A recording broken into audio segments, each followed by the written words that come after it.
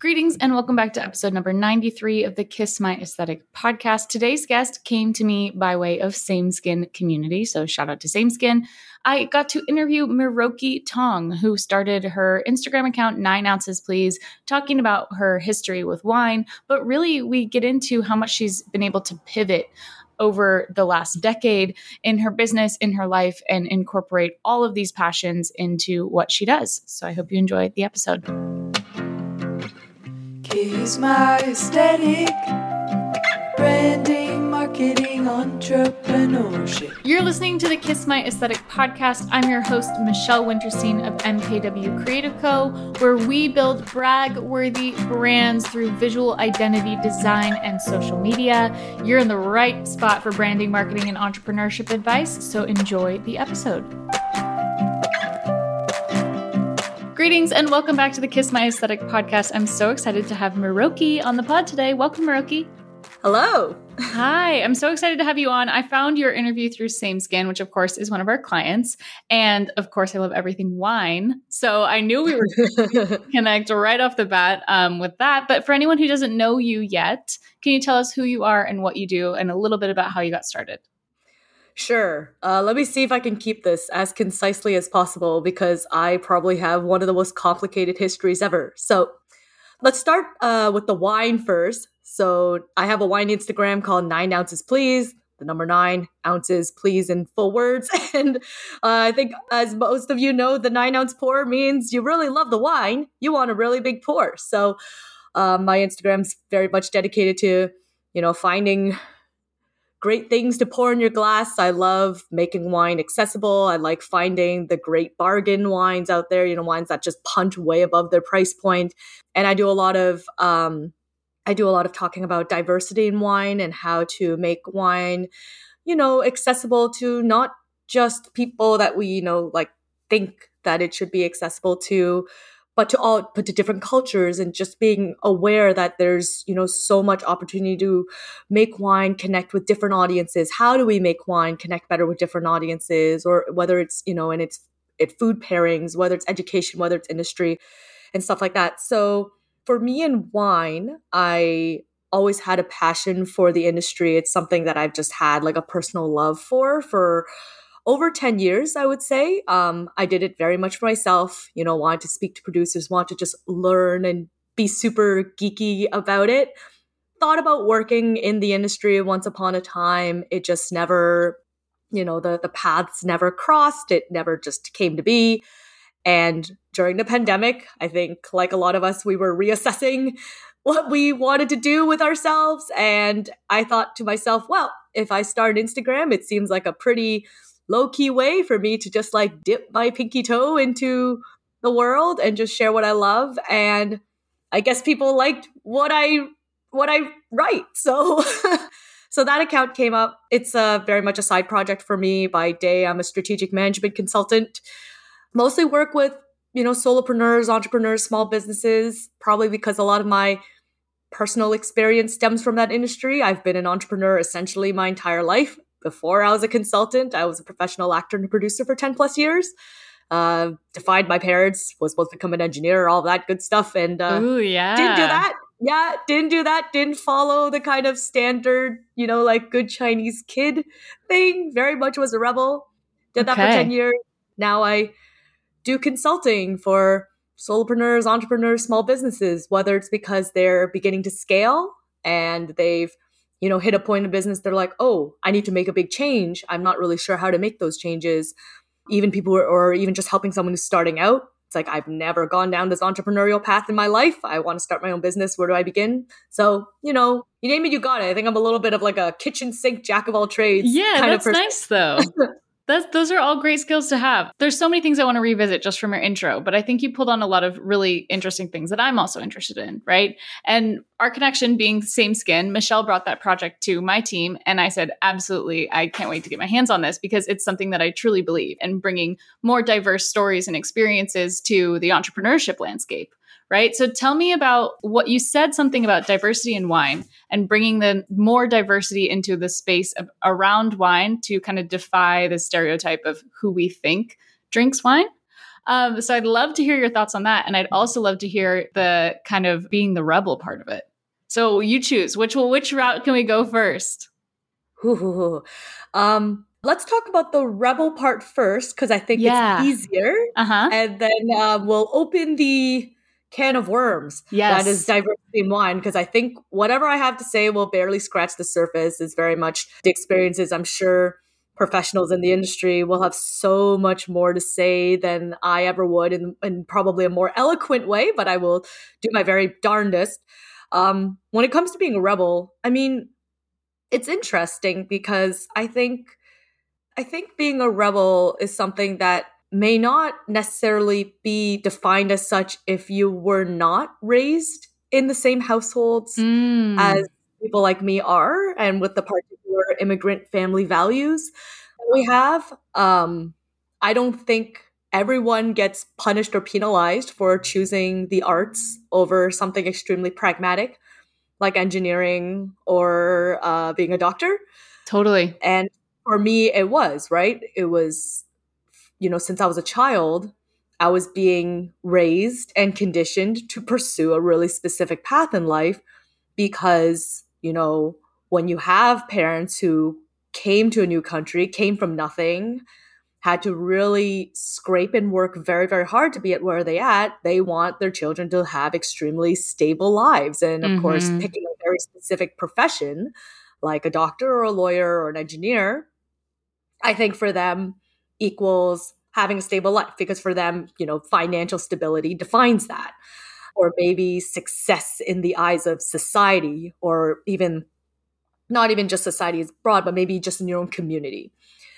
So for me, choosing the arts meant becoming rebellious. For me, it meant choosing something that I cared about and was very, very passionate about. And it was, an identity that defined me because I did something that essentially no one else in my family did. And, I will call it being a rebel because of that. But maybe the truth is as we continue to grow, as new generations come up, maybe it just means what I did makes it more normalized for other people like me today to pursue what they want and do what they want in their lives, as opposed to what is defined by the generations before them.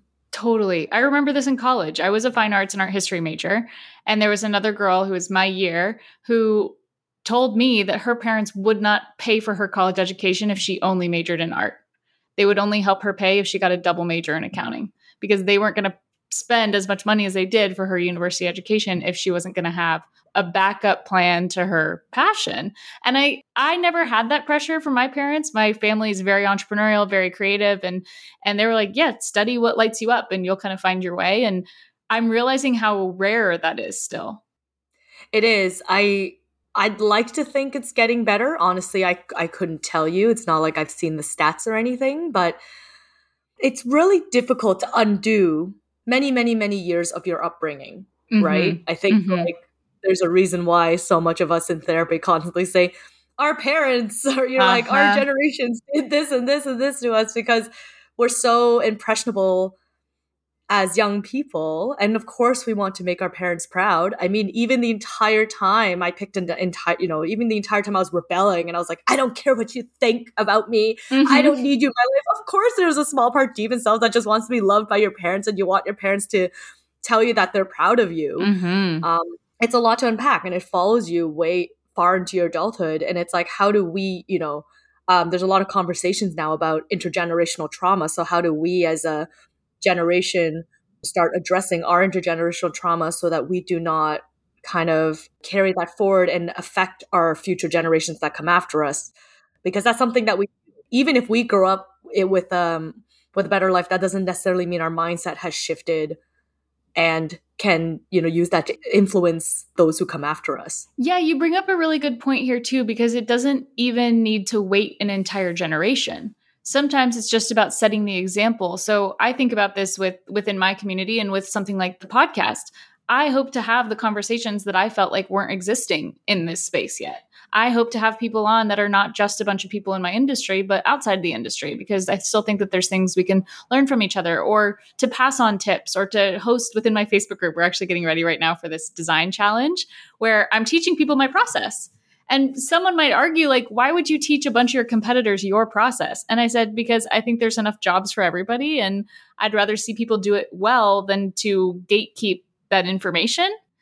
And I know within like the wine, to jump back over to the wine kind of side of things, I know there's a very like gatekeepy kind of culture around wine. Is that a correct assumption?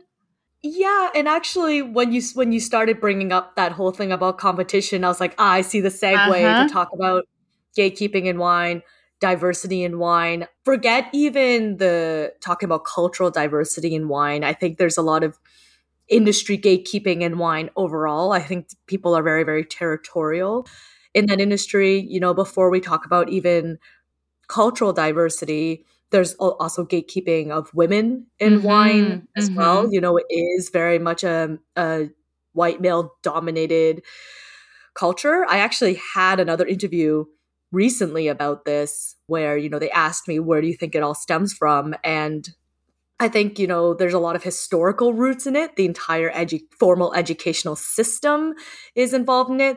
There's an inherent classism that when it comes to enjoying wine and fine wine and even pursuing education in wine, which tends to benefit the white patriarchy, I guess, so to say.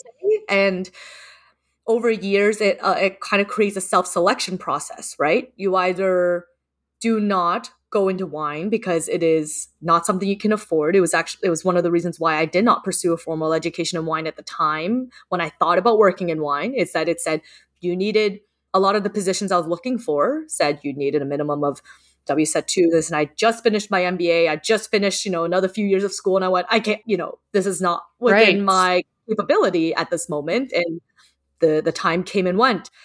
You know, people self-select themselves out because they either do not feel welcome in the community, and not everyone has the capacity to put up with harassment, put up with feeling shamed or unwanted. So, you know, you just choose not to participate at all. So, yeah, so I think there's definitely gatekeeping there. And then what you said about that there is enough work for everyone. One thing I also discussed is when you feel like there's a very limited space for you at the table, you know, there's like maybe everyone has the token BIPOC person, the token woman, token LGBTQ person, you start creating a lot of internal competition within the same generation of people. You know, everyone thinks, well, there's only space for one of us at this table, so now we all have to fight each other. And that shouldn't be the case, right? If we really want to be, if we want to be change makers and if we want to make a difference, we have to learn to support each other as women, support each other as minorities, support each other as BIPOC people, LGBTQ people, or anyone, you know, or people with disability. We have to learn to make sure that we raise each other up, because that's the only way you can make a rather established archaic system shift. Right. And it's due to shift. It's overdue to shift. And I think about that with entrepreneurship. I think about that with a lot of the business owners that I work with. Is I'm really drawn to people that are shaking things up and like being cycle breakers and breaking into a new space. And to your point, I think it's also the responsibility of people who are white to be good allies and to recognize like, hey, listen, like we would benefit from having people from all different backgrounds at this table, right? Or we don't even know what we don't know, but being stuck in our own ways is not helping anyone other than creating more exclusivity and more, I don't know. How do you interpret that? Kind of like where is that role between, because obviously you're speaking from your experience as a BIPOC person, I'm not. And how would you then explain to me or help me work through like, where do you think as white people, we can be doing such a better job? Because I really think we can. I would encourage people to stop just writing, putting lip service out there. Like stop writing, I'm reflecting. True. I think, you know, a lot of us talk about our exhaustion, our collective exhaustion, and feeling like we're in disappointment, right? I think that's where a lot of that exhaustion comes from. It's like if 2 years later, people are still reflecting over, you know, the deaths of extreme, you know, some of the extreme tragedies and some of the extreme injustices that have happened in the last couple of years, then what are you still reflecting about? We've seen these issues time and time and again all throughout the course of history. We've been taught in schools. Why do we need to still be reflecting on it? We know what the action points are. Half the people have told you what the action points are. Just do it, right? And stop being afraid that someone's going to come along and take your job, so to say, right?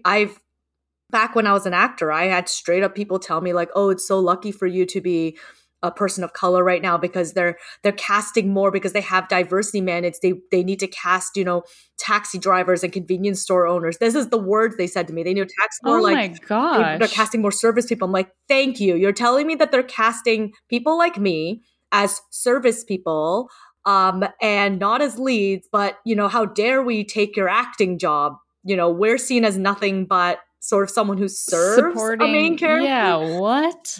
Yeah. So I would say, take action, carve spaces, give opportunity, speak up on behalf of BIPOC people, even if it means just saying the things you've already learned, right? The resources exist out there. I think one of the things I struggle with is when someone says to me, I've actually had a number of people approach me over the last couple of years saying, I really want to support.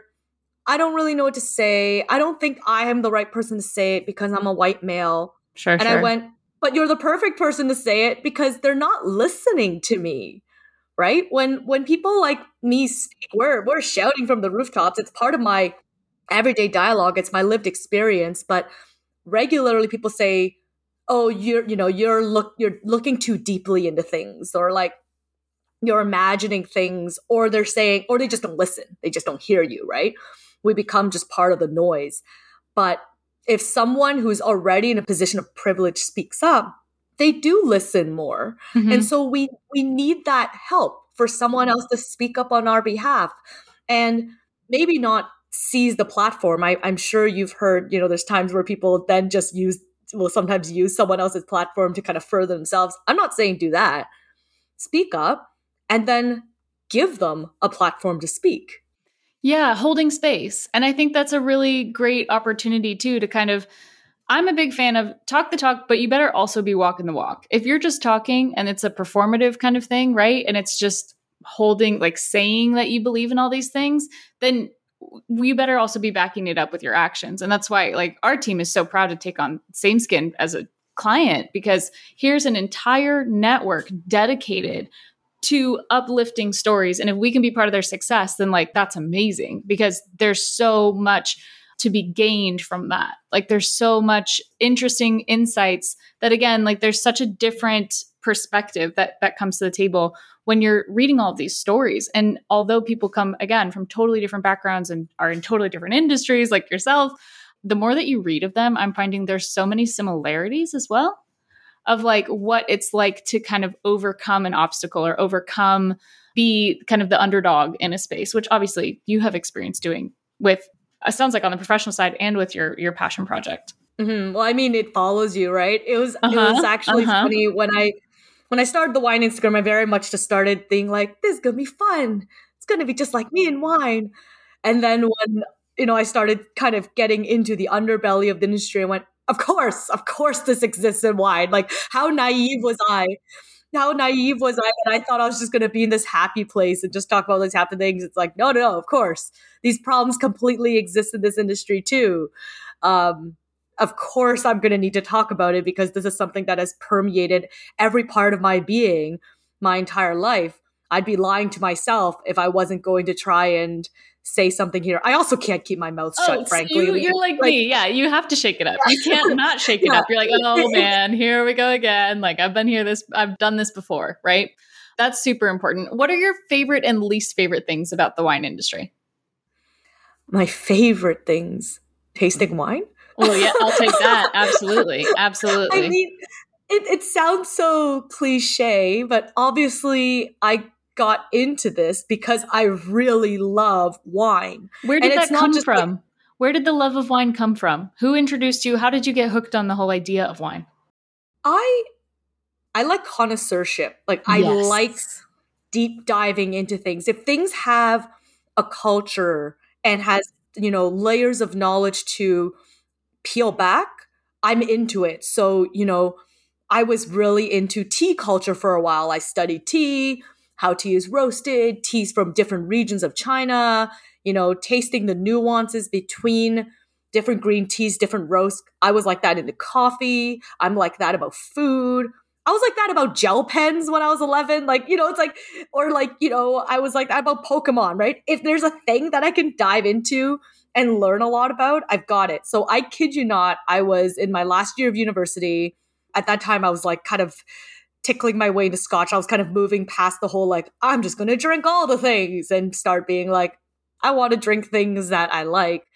And one day I went, I want to get into wine. I think there's a lot to learn about wine. And I think I sat in my room with a glass of Yellowtail. Oh, man. Oh, no. With a glass come on, man. I was fourth year university. It was all I could afford. Fair enough. And just, swirling it and kind of putting my face in it and smelling it and going, I'm smelling familiar things. I can't put my finger on it. And then starting to recognize things like, wow, trying to decipher, sense of smell, sense of taste when you don't have a prompt, when you don't have the item in front of you, right? Like you see it in, cooking competitions all the time, it always right? sounds so pretentious and it always sounds so over the top. You're like, you're not getting fresh cut grass and pineapples out of this. And you're like, yes, you are. Yeah. But even just learning how interesting that our senses are all interconnected, right? Like when you blindfold that's why in those competitions, when you blindfold the chef and all of a sudden they're tasting everything wrong, it's like, wow, like without our visual reference, we actually don't know what the hell we're talking about. Mm-hmm. So learning to really calibrate that and then starting to dive deeper into the industry, right? Look, when I started speaking to winemakers and to producers and they're talking about their process and you start learning about why Pinot Noir tastes different than Cabernet Sauvignon, right? And why Chardonnay tastes different than Pinot Grigio. And you're like, wow, these things, this is a grape. Like this is something that grew in a vineyard and it has a very distinctly different taste than this grape. And then how can a winemaker transform it with, the choices that they make, whether it's putting into oak, the kind of oak that they do, or maybe even doing stainless steel. Now people are doing things like aging in concrete. Yeah. And then when it goes in the bottle, that transforms again. And then you look at the marketing side of it. How do you now take this bottle that is an agricultural product and turn it into this kind of like premium product that is selling on the market? And one thing I like to do when I started getting nerdy about wine is how can I explain to the consumer the value of what's in this glass, right? Wine has this very, large spectrum from people willing to pay tens of thousands of dollars for a bottle to people who are unwilling to pay more than $10 for a bottle. And people, because everyone sees it as a premium product, but it's like at the heart of it, it's an agricultural product, which means there's a lot that happens and the margins are very, very slim, right? Yes. If you think about it, things literally have to grow on a vine, survive all the conditions of growing to a vine, from frost to drought to flood to fire, being picked, and then from not get spoiled from the day it's harvested all the way to the final bottle. There's a lot that can go wrong in between there and a lot of work that goes in between there. And somehow it's being sold for $20 on the shelf. Like, honestly, there's times where my mind's still blown how something can be sold at that price. I remember I picked up this really amazing value Portuguese white wine recently. And they were saying that it's all hand harvested. I'm like, how did you hand harvest this? And it's becoming, I'm like, either you're picking at the speed of light. Right. Or, I mean, they do, like these pickers, they're extremely fast, but still, right? If you think about what we even charge these days, or what's considered a standard of living, right? How does this translate to the final bottle? So yeah, it's just one of those things. Like, how can I educate consumers to make these decisions and also understand they're not just buying like a product that they're just, like a consumable product, quick, enjoy at home, whatever. You're buying like the stories, the history, the effort, the labor, the artistry that goes into the bottle. And that's where I feel like the wine, although maybe it felt like a tangent to begin with, is so related to branding, marketing, and entrepreneurship. Like there's such a clear link for me. And I'm super foodie, like love food, love wine. My first exposure to wine in the context that you're talking about was on study abroad. My science credit was like culture of food and wine. And we had wine pairings with the food, and we're understanding how like the fat content of the food changes the mouthfeel of the wine, right? And learning about how all that stuff is connected, for me, I'm like, so like logos and fonts and colors and photography, like how all of that connects to tell a story. But there's so much, you're right, there's so much work that goes from vine to glass that I think the more we get into that story and you get invested in the story and you start to identify where those little changes can take place to like change the nuance of the experience of the thing. And the fact that it's such a long-standing tradition, winemaking, is so fascinating to me. The craftsmanship of like the tradition of wine is so cool. There's something I've been dying to tell you about, and it's something that I'm keeping on the hush hush. So like, don't tell everybody, okay? One of the things I notice with our brand design clients is that they go through the brand design process and they get all their new logos, fonts, colors, patterns, icons, everything. And then they're not totally sure how they're supposed to be using them on social media. Enter the one-on-one Kiss My Assets Canva Sprint Day. I know that's a mouthful. Stay with me.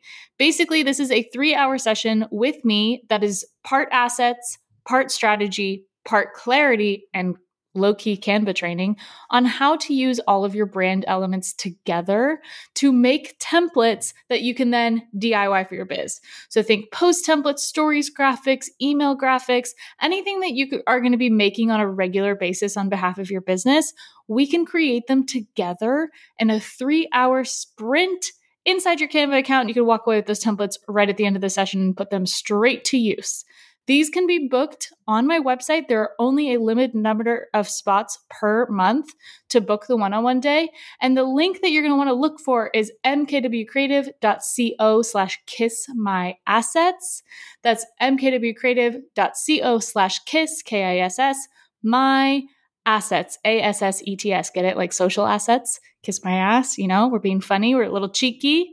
But the plan here is to really create as much content for you as we possibly can so that you can go out there and DIY your brand in the best brag-worthy version of what you envision for your business and really kind of get those clients rolling in. Check that out. Book it online. You can book it anytime. There are a limited number of spots per month. So if I were you, I'd get on it sooner rather than later. Back to the episode. I like what you said about kind of understanding how the heck the wine ends up on the shelf at that price point, right? Especially for us being nerds about business and like process and supply chain and all of those factors. I know a lot of people shop for new wine based on the label design, right? So they may have no idea what they're even looking for. They might know kind of the type of wine that they like. But let's talk about that kind of phenomenon of how it visually presents itself and what draws us into wines. Do you have like pointers or like anything that you're like, you know what, this is the kind of wine that strikes me as something I would take a risk on? You know, so I'm a weirdo. When I buy wine, sometimes when the label is extra ugly or extra like handmade, I'm always thinking, aha, here's someone who's, you know, they care more about what's in the bottle than the marketing. Because some wine is all smoke and mirrors, right? Totally. There's definitely companies that, you know, it's like a lot of really mass-produced, machine-made. What they have is powerful branding. And if they, you know, put a really nice label on, someone's of course going to buy it. So, you know, as someone who I buy a lot of local wine. I love visiting boutique wineries. So sometimes when the bottle's like barely off the line or, you know, they're companies, so they're like hand labeling everything and including something that they maybe have printed out of their own inkjet printer back in the day, right? The labels. Totally. Like, yeah, give me that.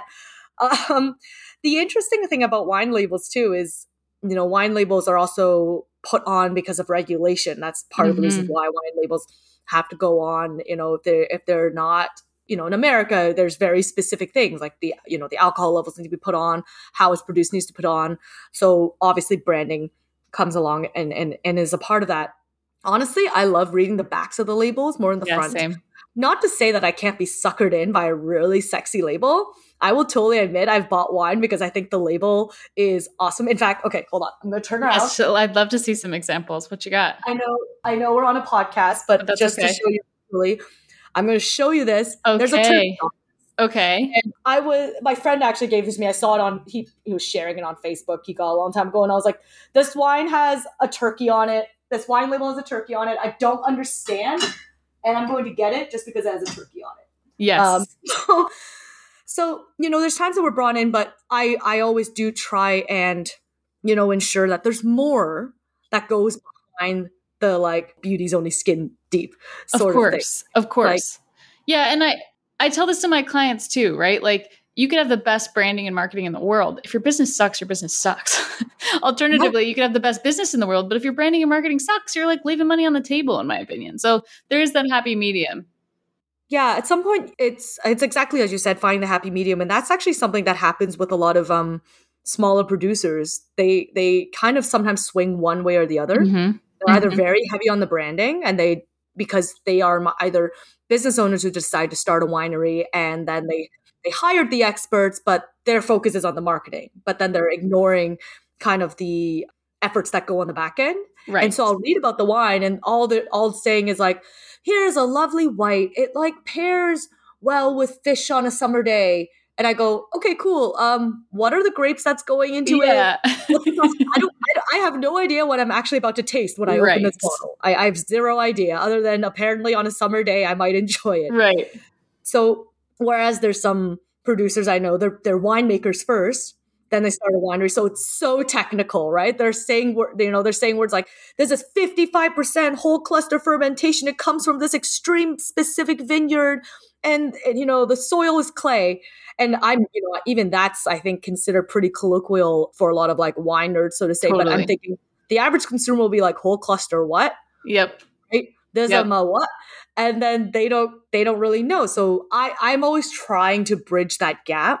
So how can I give you some technical information, and while at the same time understanding what's a great story behind the wine, right? It's fascinating to me. One thing I constantly explain to people, it's in, sometimes when you hang around the same circle of people for a while, you forget what you know or what other people. Totally. Like for me, one of the big ones is I didn't realize, I keep forgetting that so many people don't realize that champagne is only from Champagne, France. Otherwise, it's sparkling wine. Yep. Otherwise, it is sparkling wine. And there's even different kinds of sparkling wine, right? There's traditional method sparkling, which is the same as what they make champagne, like what's the style they use to make champagne. And then there's Charmat style, which is what they use to make Prosecco. So it's one of those things where people, they think like, oh, I just want some champagne, $15. I'm like, you actually can't get champagne for $15. Oh, sorry. And then they don't realize that, because what they really wanted was sparkling wine. So a lot of times when people say to me, oh, I want some champagne, do you have a champagne rack? I always ask them, my follow-up question is it champagne you want, or do you just want some bubbly? Yes. Let's make that clarification. Okay, so in your 9 ounces, please Instagram, what are some of those FAQs that come through your DMs? What are people always asking you for advice on? A lot of it's always, I want wine at a certain price point. What do you want? Like, what do you got? It's always, I want something. Here's my budget. Interesting. Most of my feed is focused on affordability as opposed to luxury. Like some, not to say I don't occasionally talk about, ooh, I had this baller bottle of wine, but the average bottle of wine I tend to buy is anywhere between, $15, $30 Canadian. I think, I say that because a lot of prices in the US, first of all, are better. We have some pretty intense taxation in Ontario and markups when it comes to wine in Ontario. So in the States, I would say like, then I'm usually spending between $15 to $25 US on a decent bottle of wine. And because it's like, this is what I drink. And this is what I want to share with people. And I think a lot of times, I think affordability still defines a lot of people's purchase decisions. Absolutely. When it comes to wine. So usually the budget, and then, telling me what they want. Usually, a lot of times it's like, oh, it's a red or white. Honestly, a lot of times when people ask me, it's when they want to impress as well. Like they're bringing it to a party. They want something that will make a good impression on their family and friends. So versus when someone makes a decision for themselves, they're a little less inclined to maybe ask for advice per se, because they don't really need to. They're either going to get what they want, or it's not a big deal if they get something and they hate it, right? Whereas when you want to bring something, if you're spending a little bit more than you're used to spending, you want to feel like you've made a good decision. So there's that. People tend to ask me whether something is ageable, are still good. Like sometimes people send Mm. me pictures of things they have discovered in their basement Yeah. many years later with a newer version. They send me a picture and they're like, "What is this? Is it still good? Can I That's drink so it?" funny. That's so Yeah, funny. so I would say those are the kind of major questions I get when it comes to wine. And what's your favorite kind of content to share through your 9 ounces Please social? Is there some stuff that you get so excited you're like, oh my gosh, I cannot wait to tell people this? Or do you go on a lot of different trips to different local wineries? It sounds like you might. Yeah, I mean, I love discovering new regions. I definitely like finding off the beaten path stuff. I love talking about things that people wouldn't really know about. Like, for instance, usually whenever I travel, I always sort of look up, does wine exist here, right? And Yeah. so I learned that Arizona makes some fantastic wine. And unfortunately, they basically do not sell outside of the state. Like, I think you can buy and they'll ship within Interesting. America. But obviously, like, most people don't know about this. So I like bringing up, raising up new producers, talking about new regions. As someone from Ontario, I love talking about Ontario wine. We make some fantastic stuff. Okay. Niagara being our most famous Of region, but course. we have other regions like Prince Edward County, which is a little bit further east and a little bit further north. So it's a bit cooler. We have some kind of emerging regions that are happening that are cool climate, like much colder climate regions. Niagara is a little bit more temperate because it has the escarpment. But we make some fantastic wine. I think most people know Ontario for our ice wine because we export a Mhm. little bit. Mhm. But we have fantastic Chardonnay, Cabernet Franc, Riesling, Syrah. I mean, we make a lot of the like a lot of the Bordeaux blends. So Cab Sauv, Cab Franc, Merlot blends. We're on the same latitude line as like Burgundy, Oh, essentially. really? A Okay. lot of styles of wine that we make is very Burgundian style. Yeah. Gotcha. So Yeah. And I'm in San Diego, so we have a very similar like latitude, longitude of like Italy region, right? mm, Rome, Lazio, kind of like the middle, I believe, if I'm thinking of my geography correctly. But I'm definitely like the wino of my friends. I joined like a local wine club here that's considered like an urban winery. So they're purchasing the grapes from Northern California, of course, and then processing them in San Diego. But some of the techniques you talked about the different oak barrels, or that they do a Sauvignon Blanc in a stainless steel, which comes out clear in the glass. It's crazy. There's almost no color to it, but it's so delicious on a hot day. it's so beautiful too I don't know, I find like almost clear, perfect wines like super, super cool. There's Totally. a few like sweeter, there's this sparkling Moscato that's made in Ontario, and it's like clear, but then there's bubbles, and it just looks like this extreme, like I don't know, just an incredible ocean wave kind of Love it. thing. So Oh my yeah, gosh. Love it. So fun. There's so much fun stuff to talk about with wine, I feel like. I know. And it's funny, as I was saying Burgundy, I was like, is it Burgundy or is it Bordeaux? I was like, oh, I knew check myself really, really quickly to Oh my make gosh, sure. you're too funny. You're too funny. Well, we'll trust you either way. That region, the north. Do you ever have this thing? I feel like this is the thing that like everybody, probably even entrepreneurs, do, where you know something like the back of your hand. The moment you say it in public, you're like, did I do that correctly? Like, Uh-huh. did I just say that? Like, Uh-huh. oh my god, do I? I don't know. I There's don't a know. psychological phenomenon for this, and it's hilarious because whenever someone explains it, it's the something effect. They talk about it on Armchair Expert all the time. The Keening effect or something like this. And by definition, it means speaking of something that you don't know that well. So like that's the irony of saying like, oh yes, there's this psychological thing that we all do as people. And then of course, as you're saying it, you're doing the exact thing that you're referencing. So it ends up kind of this like feedback loop, which is kind of hilarious. But something we always love to ask on the podcast as we're kind of rearing towards the end here, what's something that you think you do particularly well? And what's something you would really like to be better at? And that can go towards your more day job side or the wine side or both. I'll let you pick. Oh, something I do particularly well. Feels so loaded. Yeah. um, You're just going to brag on yourself. That's all. I think I'm a really good analytical and strategic thinker. So, and I definitely think I see connections and intersections in a lot of places where sometimes people see disparately. Mm, So, mm-hmm. when someone thinks, oh, this could never work with this, or this would never work with that, I would think, of course they all can work together like this, right? And so I find a lot of horizontal opportunities, or I can find often ways of branching out and creating kind of innovative new ideas. And I think a lot of that comes from a little bit of lived experience. I also studied multidisciplinary theater when I was in Cool. university. So it's, it's like movement and dance and music, but also like, let's like hang a chair up on the ceiling, like, like doing really, Performative. really, Yeah. doing very kind of interesting. How can we change space? How can we change dimensions? How can we challenge how an object is interpreted? So I think I carried that a lot through my business. And I also think I'm a very, very level-headed thinker. I think a lot of, I always see things in big picture.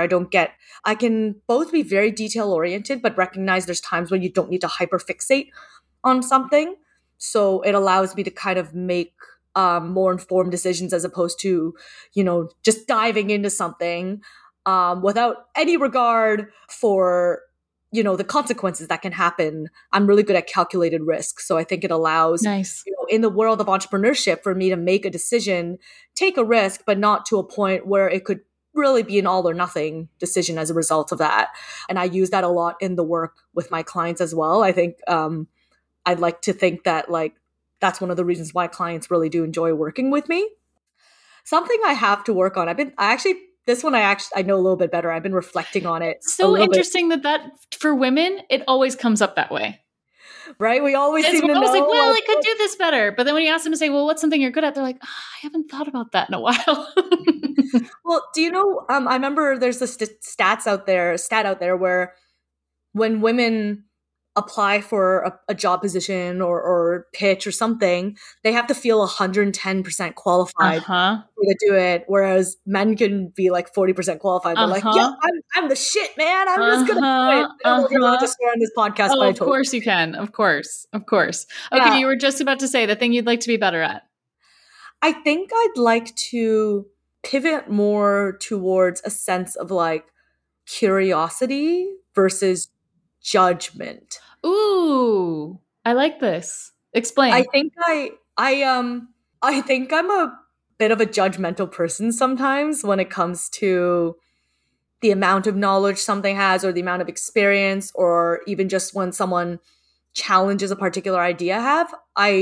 I've reflected on a lot. I think a lot of it comes from having to fight through as many barriers and obstacles and having been punched down as often as I have. You learn how to punch back quite hard, right? When you are constantly sort of demeaned and questioned by male CEOs or even just people or an industry, you have to learn to defend yourself, right? And I think sometimes it starts making you put up barriers to the point where you start rejecting new ideas even as they come in, even if they are valid, or you're constantly on a state of defensiveness.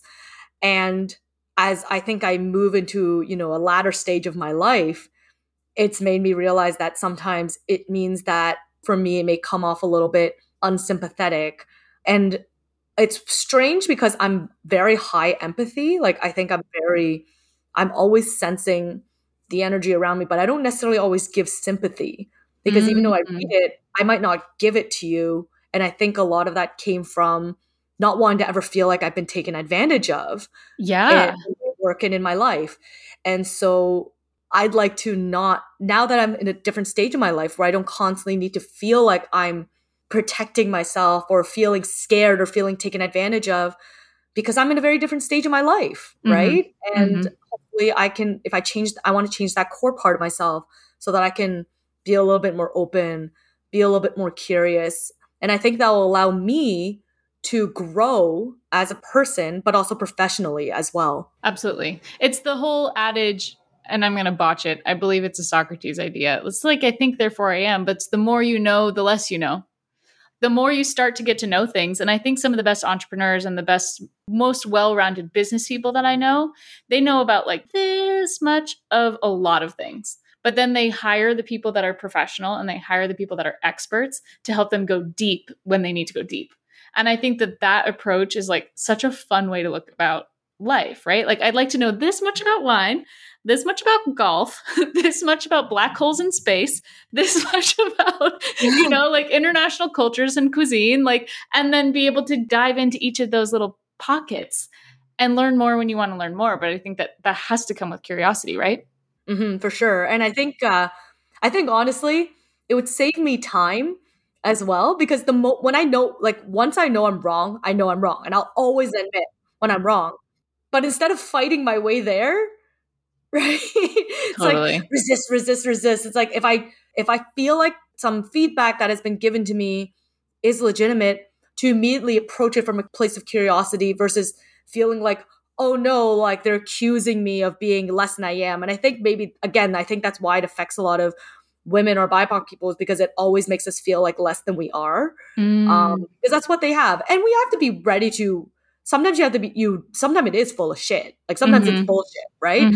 Sometimes it is, you being mansplained by someone who doesn't actually know what they're talking about. And sometimes it is legitimate. And when you get, when you're constantly getting a barrage of this, you have to find some time to siphon through it. So no, don't be curious about everything, because that again leads to a bad situation. But I think I'm in a different stage of my life where I think I know when something is nonsense. Like you feel it, you sense it immediately.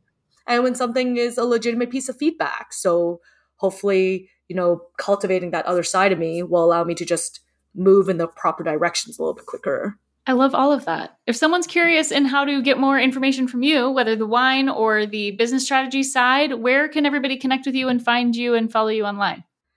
Yeah, so obviously my wine is through my Instagram, 9 ounces please, against the number 9 ounces, spelled full word, please, spelled full word. For my business side of things, you can always find me on LinkedIn, Maroki Tong. I will fully admit I haven't updated my LinkedIn in a long time, but it basically is a snapshot of who I am. A lot of my clients have.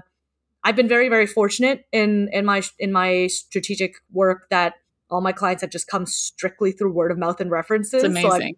So I to put up a website or anything. Also, weirdly, years ago, I accidentally let my website domain expire, and like some random like Chinese hack company bought it. Oh no.